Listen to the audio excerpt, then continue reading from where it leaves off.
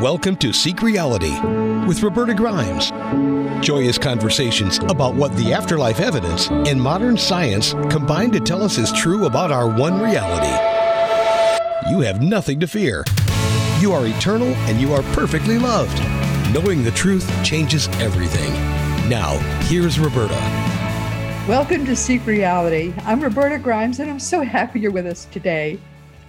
My friends, as you know, near-death experiences have nothing to do with actual death. The perfectly delightful Dr. Raymond Moody, who coined the term near-death experiences, told us that fact himself when he was our guest on Seek Reality some years back. He said that, of course, NDEs don't have anything to do with death. That's why I called them near-death experiences, but still, NDEs can be extraordinary, spiritually transformative experiences all by themselves. And when they happen to very young children, our spirit guides pull out all the stops. Our guest today had just such an amazing near-death experience when he was only 3 years old, and it quite literally rocked his childhood and his life. Jacob Cooper is a clinical social worker, a certified Reiki master, and a certified hypnotherapist who specializes in past life regression therapy. Jake works privately with clients through online services, and because he was especially inspired by his spiritually transformative experiences, by the awakening and by the transformative encounters he had, he also facilitates spiritual awareness and empowerment through life-changing seminars. He lives and he practices in Long Island, New York. His first book is called Life After Breath, and it begins with his really remarkable near-death experience at the age, I cannot believe it, 3 years old. Welcome, Jacob. I'm so happy to have you with us today. Roberta, a true honor. I don't say that lightly. Thank you for having me. Oh, you're so sweet. I loved your book. I just finished reading it. Let's talk first about what happened to you when you were 3 and you were on the top of a slide. What an awful place to have such an experience. Yeah, right in the playground, and whatever the term you want to use it, or God or the universe, but the universe has a sense of humor and works in very funny ways too. And I say this because I had it in a playground, and there's so much allegory and euphemisms that we could have through this, experience. But I had something called whooping cough, otherwise known as pertussis, probably the other way around. But I went to a playground in September of 1993, and as a result of this whooping cough, I coughed and suffocated while I was climbing a ladder onto a slide. And so from losing the entire breath of the body, I was able to let go to awaken myself to another breath in another world, what I call referred to as the breath of eternity, that really kind of propelled me forward from that, experience. But I mean, it was a very vivid experience. You talk about it. You saw beings. You woke up on the ground, but they weren't sure you were alive. It was really an amazing experience. It was full blown. I know you mentioned Dr. Moody's work. It had a lot of the stereotypical near death or, spiritually transformative experiences that you see when people, their bodies are giving out on them, stuff like that. But for myself, it just reminded me that all these beings in love is always around us. We sometimes just lose sight of it on the human journey. But yes, I was able to have full-blown encounter with my spirit guides, which we could get to a little bit in the show. Awareness of my soul family that greeted me, awareness of angels that was all around me, even hovering over my body on the earth plane, and much more, including previous lives awareness, reviews of some of those lifetimes that were pertinent to this lifetime, and just connection to the centerpiece of creation, or whatever you want to call that, but to me, that the all that ever is and ever was, and all things emanate from. And so it was profound. But yes, at 3 years old, it's a lot different than a lot of experiencers that you see who are kind of It's a little bit of like that movie Hook that I allude to with Robin Williams, who's kind of like middle age, and he goes and has these kind of like weird kind of experiences. It takes him to kind of Neverland, then he comes back, and then he's like changed. And a lot of people, they're just living these what we call conventional lives, and they have this shakeup of the body, and they can never come back the same. They're changed. Um, so it was profound. But infant and children near-death experiences do occur. In fact, I will share this. I was in a restaurant, what I call a random restaurant on my trip to Maine in Connecticut, and I'm sitting in the restaurant, and lo and behold, is a man who endorsed my book. New York Times best-selling author Dr. Bernie Siegel walks in the restaurant, and I looked at him. I'm like, this man looks familiar, but I don't want to approach him. He looked like, any guy, that age bracket. But then I spoke to him, and it was him. But he also, Dr. Bernie Siegel, why I bring him up is he also had a near-death experience as an infant. So they do happen. But sometimes people may be, less likely to talk about them, or they take time to process, but they are out there. And if people who have had a near-death experience as an infant, I do recommend checking out, and I don't want to market books here, but a book for this topic is The Forever Angels by PMH Atwater is a great book for infant and children near-death experiences. She really does highlight a lot of this phenomenon.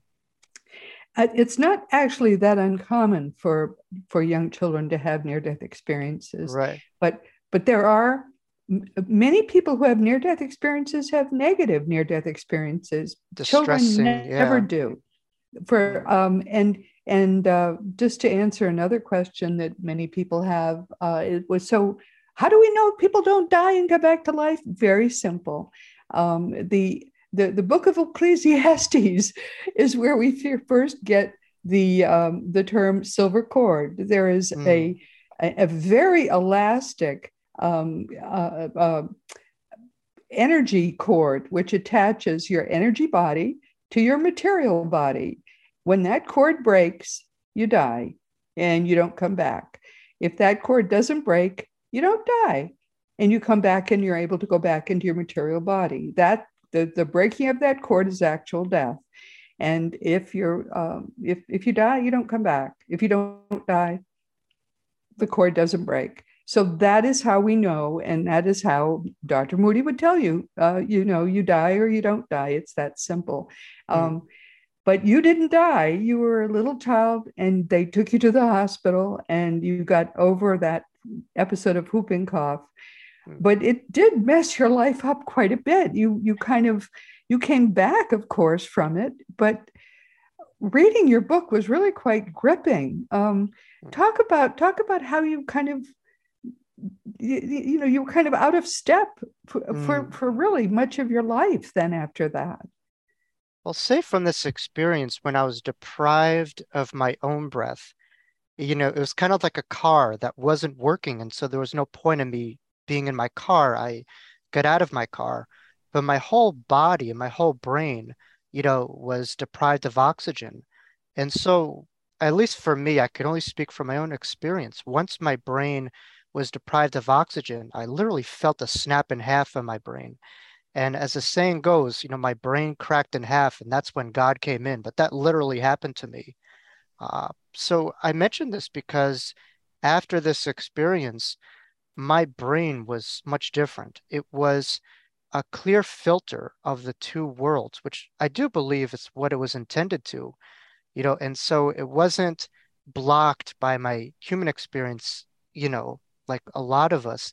It was an open channel for the higher worlds, until this world. And so, practically speaking, I was having a lot of interdimensional communication, with spirits and loved ones, after this. And deprivation of oxygen on a physical basis wasn't the only suffocation that happened to me. I think it happened to me on an emotional and spiritual level. And I say this because I was having these experiences, and no one was around me was having these experiences. And so I kind of felt very alone, and I felt very isolated, like I was in my own little bubble and everyone was outside of it. And so to survive, I really kept this stuff very much to me.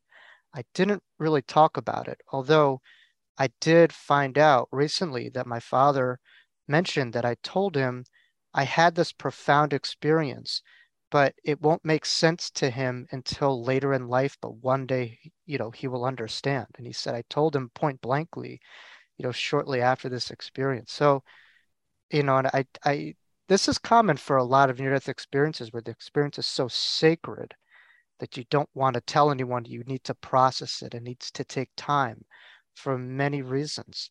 But I felt very, I guess, different than the norm. And looking back on it, different is the coolest thing that you can do or be. But it's not as a kid, though. As a kid, you want to fit in. You want to be the leaf in water. So it was a very different upbringing. Um, and it was hard.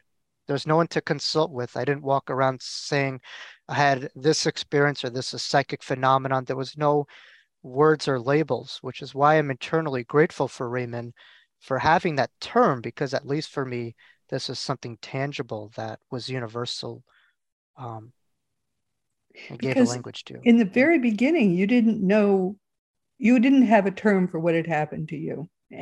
No. And to top it off, you were part of an Orthodox Jewish community and family, and a family of high achievers. So you really were sort of out of sync with everything. You were in a family of high achievers, in a family that was rigorous in its religious beliefs and its cultural conditioning. And so you were even more out of sync than the average person perhaps would be, who was culturally only American and not as culturally conditioned as your family was. Mm. So it was clear in reading your book that you really were out of sync. I really felt for you as a child. Right. And, and I think later in life, I was able to be empowered, to trust in my own experience and my own connection with spirituality versus what maybe I have been conditioned to or taught. And so I think through hearing these encounters, my hope is that viewers are able to be empowered with what feels right deep down inside.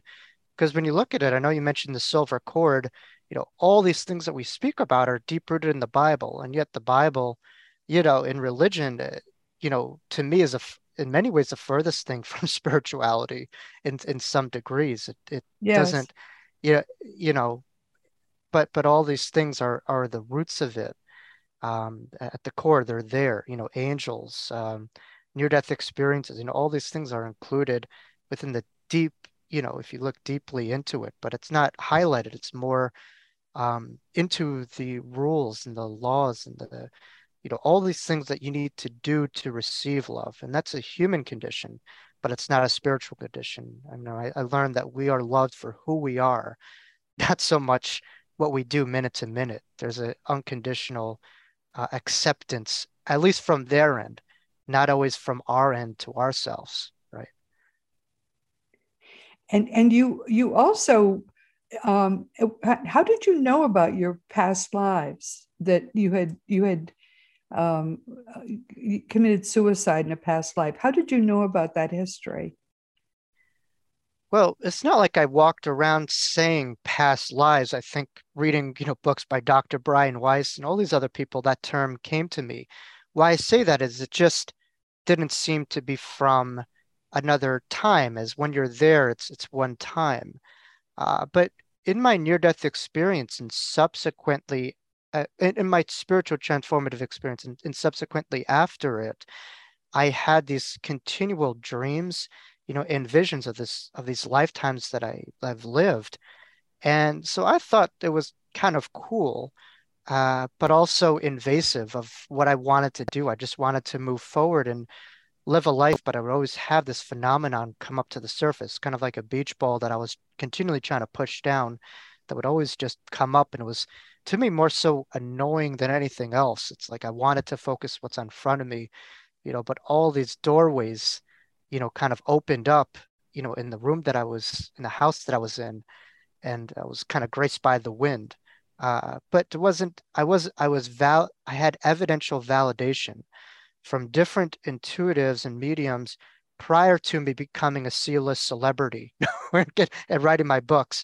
So I just knew whatever I was seeing had evidential backing to what was, what came through in many different readings.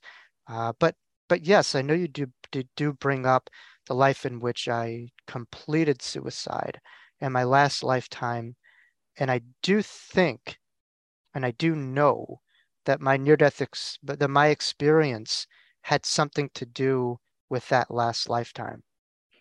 So you've had a lot to sort of overcome emotionally, psychologically, Yes. and that all drew you to kind of want to help other people. Yeah. My near-death experience and in my experience that I had, is what I had, but what I was able to kind of learn after it was more profound than the experience itself. And so, at least for me, I was suffocated. And that was a very difficult time for a young child to go through. It was very scary.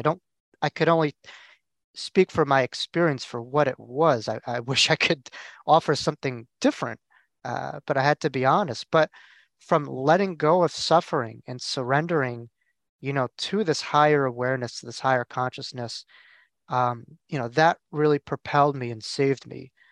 And so I really try to use that within my own life or when people are getting stuck. In my last lifetime in which I completed suicide, my back was against the wall. I had a lot of different things, but I felt very much trapped. And so I think really it's learning the art of surrender to a greater force to propel you and carry you through these difficult moments that could allow people to pivot and to have resolve when they're hydroplaning in the human experience many times. Well, as I said to you before we got started, the experience of reading your book and just the fact that you were Jewish and Orthodox and all of that, and that you were such a small child when you had your experience, connected me with my small childhood and the experience of being a young child, and brought back some memories. And I don't know why it did, but this was very strange. Now, this may be something everybody knows about. And if it is, I apologize for even talking about it. But maybe nobody knows about it. I don't know. But I am entirely Danish. And I was born right at the end of the Second World War. And Denmark is a little tiny wart on the northern edge of Germany. And the Danes, when the Germans on some random Tuesday decided to conquer Denmark, all they had to do was walk in, because what could the Danes do? And one random Tuesday, they decided to conquer Denmark, and they did. And they decided then immediately that what they would do would just tell all the Danish Jews to start wearing the star, which they did. And so the next morning, a little background, because all of my ancestors are Danish, and there was a Danish expat community in Worcester, Massachusetts. Wow. All my ancestors lived there. My grandparents met and married there. My parents met and married there. Wow. And that was where I grew up. So that's why everybody I knew when I was 3 years old, it was basically a little tiny a Danish, ghetto, as it were, in Massachusetts. Everybody was Danish. And so they were following the war from there. So the next morning, after the country had been conquered, King Christian X got up that morning, put on the Jewish star, and got on his bicycle and rode around Copenhagen wearing the Jewish star. And so everybody in Denmark, the whole country, knew to put on the Jewish star, and they did. Therefore, the Germans didn't know who was Jewish, who wasn't. And they did this for several weeks. And every night, the fishermen would fill their boats with the Danish Jews and would ferry them to Sweden, and from where they were able to escape to England into freedom. And so when I was a little tiny child, I was taught all the Danish Jews were saved because we got them out. And I should be proud to be Danish because we saved all the Danish Jews. So one of the first things I learned, and I knew it my whole life, was to be proud to be Danish because we saved all the Danish Jews. Now, I didn't know when I was a small child what any of that meant. And I don't think I realized for most of my life why I have been such an ardent supporter of Israel, or of any of it. But your book awakened all of those memories in me. And now I sort of get things about myself that I never knew before. It put it all together. And it was kind of surprising. It's surprising what children learn from their people and what these cultural memories really are. And it just was, it's curious to me what children learn. And it sort of awakened bigger things in me. It made me understand where cultural loyalties come from, not just cultural loves, but cultural hatreds too. Do you see what I mean? Yeah. Isn't it amazing though, when you do a good act in the moment, you're not thinking of the impact. You're just doing the best thing that you can to help someone. But when you sit back, at the end, you kind of see how the ripple effect of your actions. And that's, a microcosm of life itself, where in the moment, we're just doing our thing. We're doing the best that we can with our information and our energy. And then we just kind of come to the end of it and, have an actualization of, wow. So I have an immense amount of gratitude, for your Danish ancestors and for all the work that they did. I wish so many others would be so courageous to do that. We may have limited, the millions of casualties that happened during that era. And you just think about, I would say around 10 million people total, but 6 million Jews were killed. And it was some of the most talented, the brightest, entertainers and Yeah. artists at that time, all washed by a generation. Just wonder, what could have happened if they lived out their lives, and how different could the world, but you can't think like that. It was what it was. And there are reasons we just aren't entirely sure of all of them. But, my God, that was a whole generation wiped out of, A whole some of the most generation was gifted. wiped out. Yeah. But the Danes, no one fired a shot. They couldn't defend their country. But there was one thing they could do. They could confuse the Germans for long enough to save those people. Isn't that amazing that they dared to do that? Incredible. And it's amazing when you go into trust and faith, and have that, it's a real weapon. It's a real power. I mean, you talk about how Israel was, established. I mean, had their backs against 3 or 4 countries in the Six-Day War, and that's how they were able to take it. And I think it made sense for them, I think in the late 40s or 50s, to get it because they were so traumatized from, you know, other nations just booting them out, or, having a genocide against them. They needed their own homeland, as security. So it was so miraculous for all the lives that were shed, for now all of a sudden the Jews to have their own homeland and state, and to overcome immense odds, in the military operation of doing it. But I guess I didn't realize till I read your book, and because you keep bringing up all the cultural details, that you went to synagogue for this, you did this, you did that, and I just didn't. It never occurred to me why I feel so viscerally supportive of Israel. Well, of course, because that's where those people ended up when they finally got out. They went to Israel. And that's where my people are. My people saved, all ended up there. Yes, of course, I want them to be safe because my people saved them.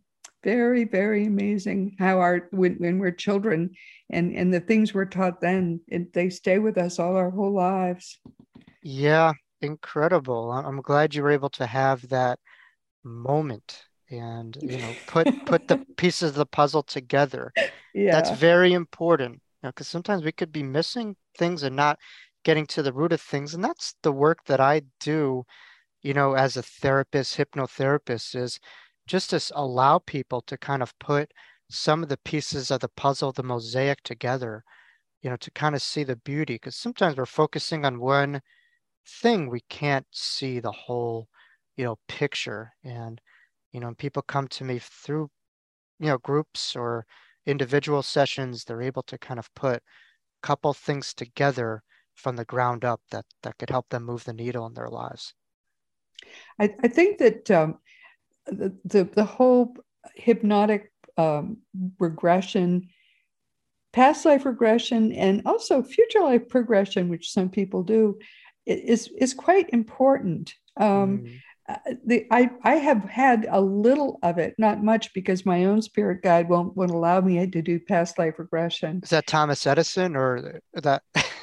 Yeah, I did my homework. But correct me if I'm wrong. Thomas Edison doesn't want to be known as Thomas Edison because that No, it's not Edison, it's Jefferson. Thomas Jefferson. Okay, okay, Right. Yeah, he doesn't want no, he definitely is past that lifetime now. right. But no, the I've learned quite a lot about Mm.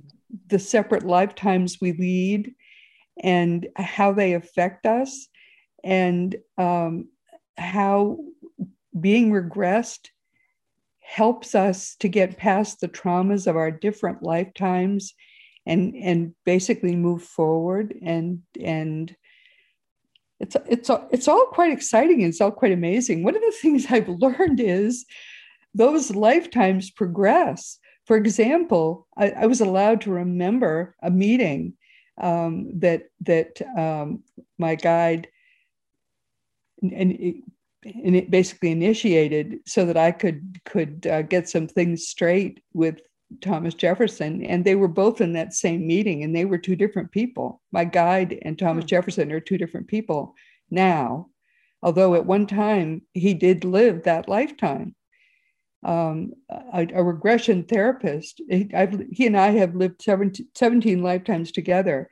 And while he won't allow me to be regressed to the lifetimes I've lived with him, he did allow a regression therapist to ask some of my previous lifetimes questions, and those 17 different me's met with me, and they were 17 different people that I got to meet with that were once me, all in the same room.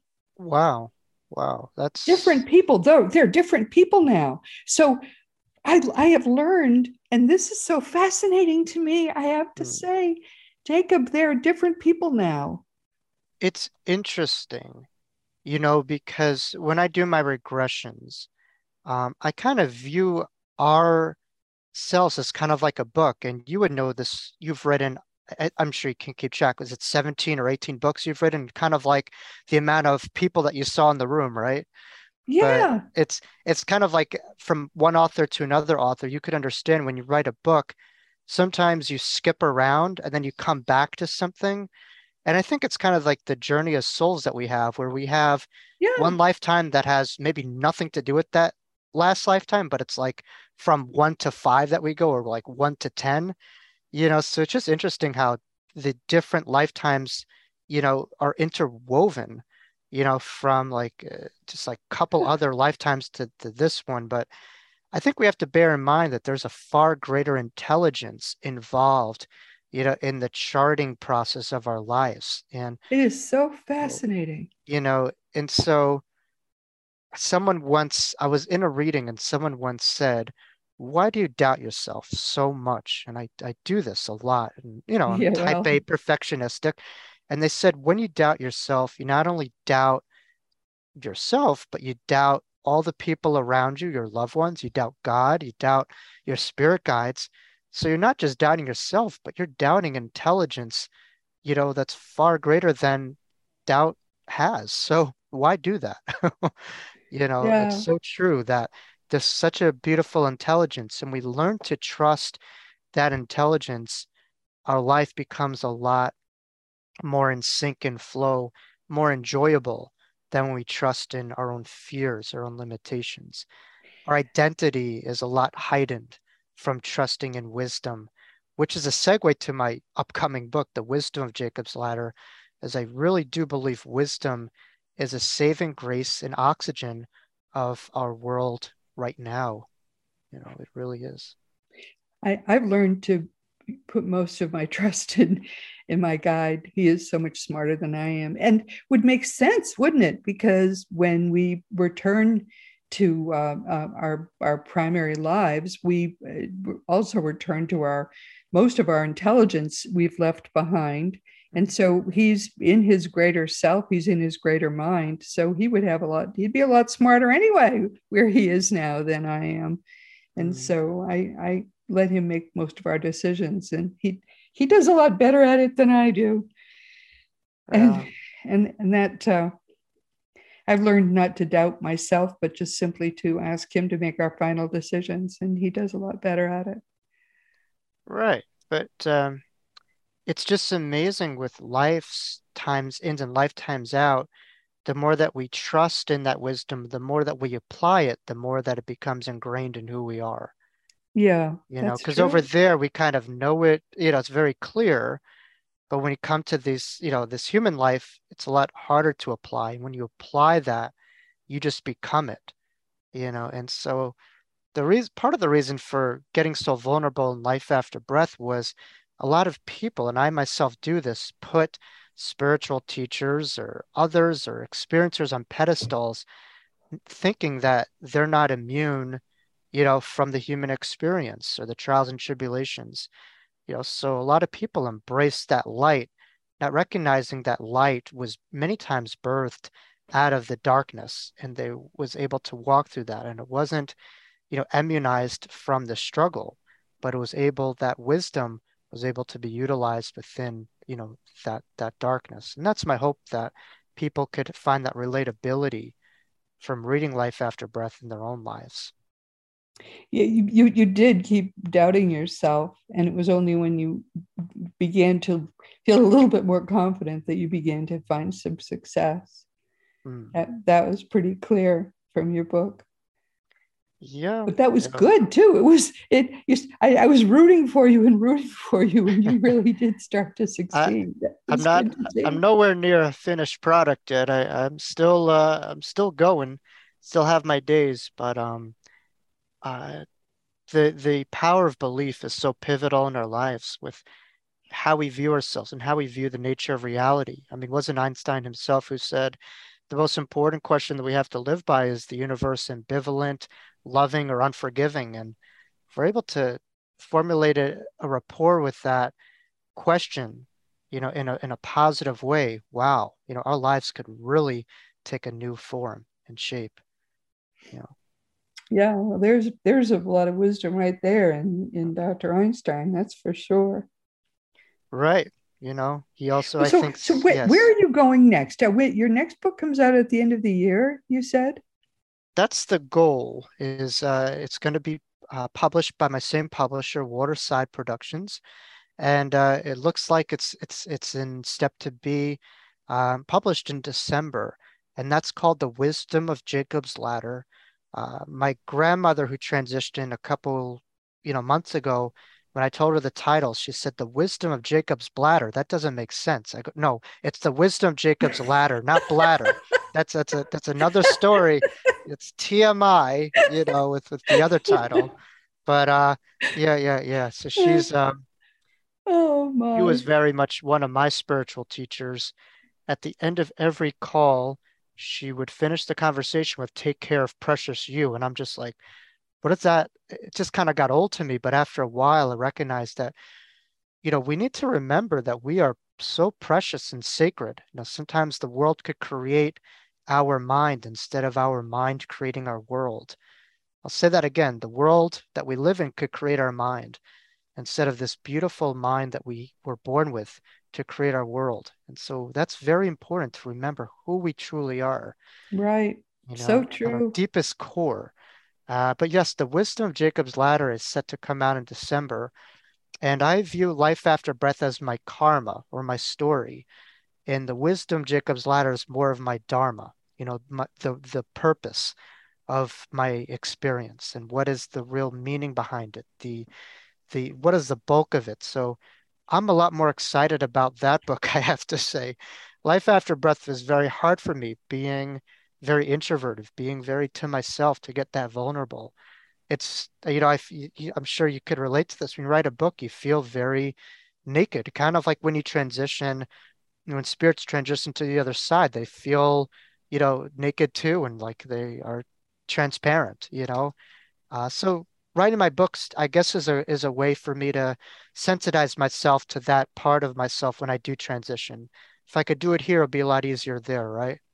So, uh, but yeah, that's my next chapter. That's the next thing. The Well, wisdom my Jacobs. books are all about Jesus, so I always since they're not about me, I don't I don't feel that way about them. The my next book will come out early next year. Mm. Finally, it was written 4 years ago, and finally, he's finally saying it's time for it to come out. So I'm kind of Wow. excited about it. Actually, he said we weren't ready yet, but now we are. Yeah. Well, we're hoping libraries survive, but if not, we have all this stuff on ebooks, and we know the internet's, here to stay. So I think books are great because it gives us something to kind of leave with, others, and to kind of have that ripple effect. And it's a way of giving back, because I'm sure you were touched one at some point by someone's work. And, I think it's a great way for us to give back all the inspiration that we're given by those who came before us. You don't Um, want to die with the song of your life unsung.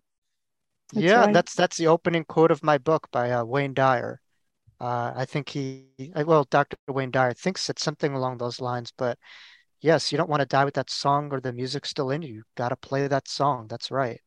Don't be a one-hit wonder either, too. It's not too bad, but I think people have got hits in them that they're not playing.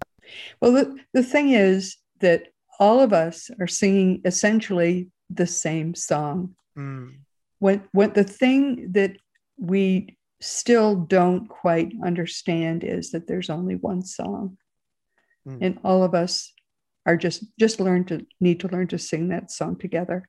Is that That's what Om? we're here to do. We're here That's to learn to sing the same tune in the same yeah. voice. That And sound is like Om to me, right? yeah, You know, it's like well, one sound. it's a song of joy. That's the song that we're here to learn to sing.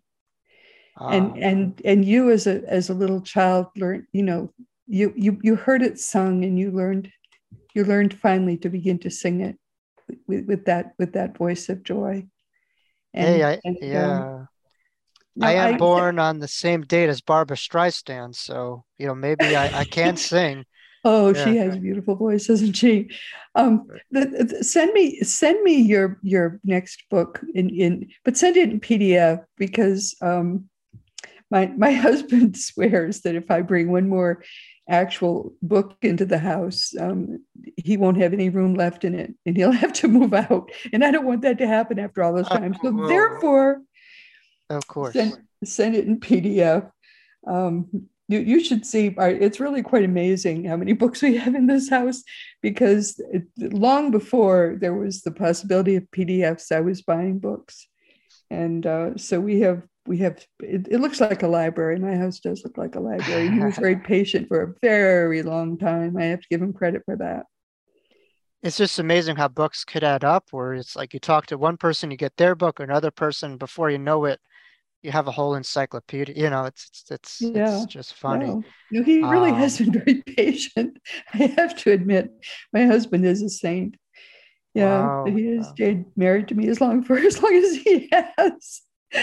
He Yeah. really is really But wonderful. back to your 17 in the lives that you saw, it's just kind of funny how, um, a lot of people, when they hear my experience, are like, oh, wow, no way you were 3 years old.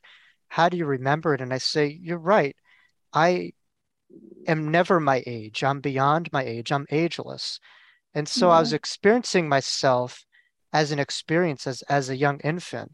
But beyond that, we are timeless, eternal souls, I do We believe. are. And so a lot of people just have this identification with who they are, in this body, in this lifetime, but we have so many different bodies and so many different lifetimes that we're in many ways accumulation of all those lessons and stories and wisdom. And so, But Jake, it's uh, even stranger than that. Every single one of those bodies was male. I've always, wow, almost always been a man. interesting. Yeah, that's why I have such sympathy for these kids that they're trying to force into male bodies. Because until I hit puberty, I would have done anything to be a man. Because Mm. that's who I thought I was until I hit puberty. Then everything was fine. And Interest, I'm very glad I int was not born now because I would have done anything to be allowed to transition into being a man. Yeah, no, it's interesting that that was so dominant for you throughout. I mean, normally you hear of like balances, and when I have some, my clients will have, females or males coming through, but for you to have so many of those dominantly, you just wondering, maybe that was something for your soul that you needed to have that and now maybe Most learn people, it that. turns out, are one gender mostly, and I'm always Mm, almost always male. And I just this just happened to be one lifetime that I took as a female, and so my and I have a male guide, and so he he finds it creepy that I've been a female this lifetime, but he says I'll turn back into a male as soon as I die, and then it'll all seem normal to me again and to him again for us to be normal friends again.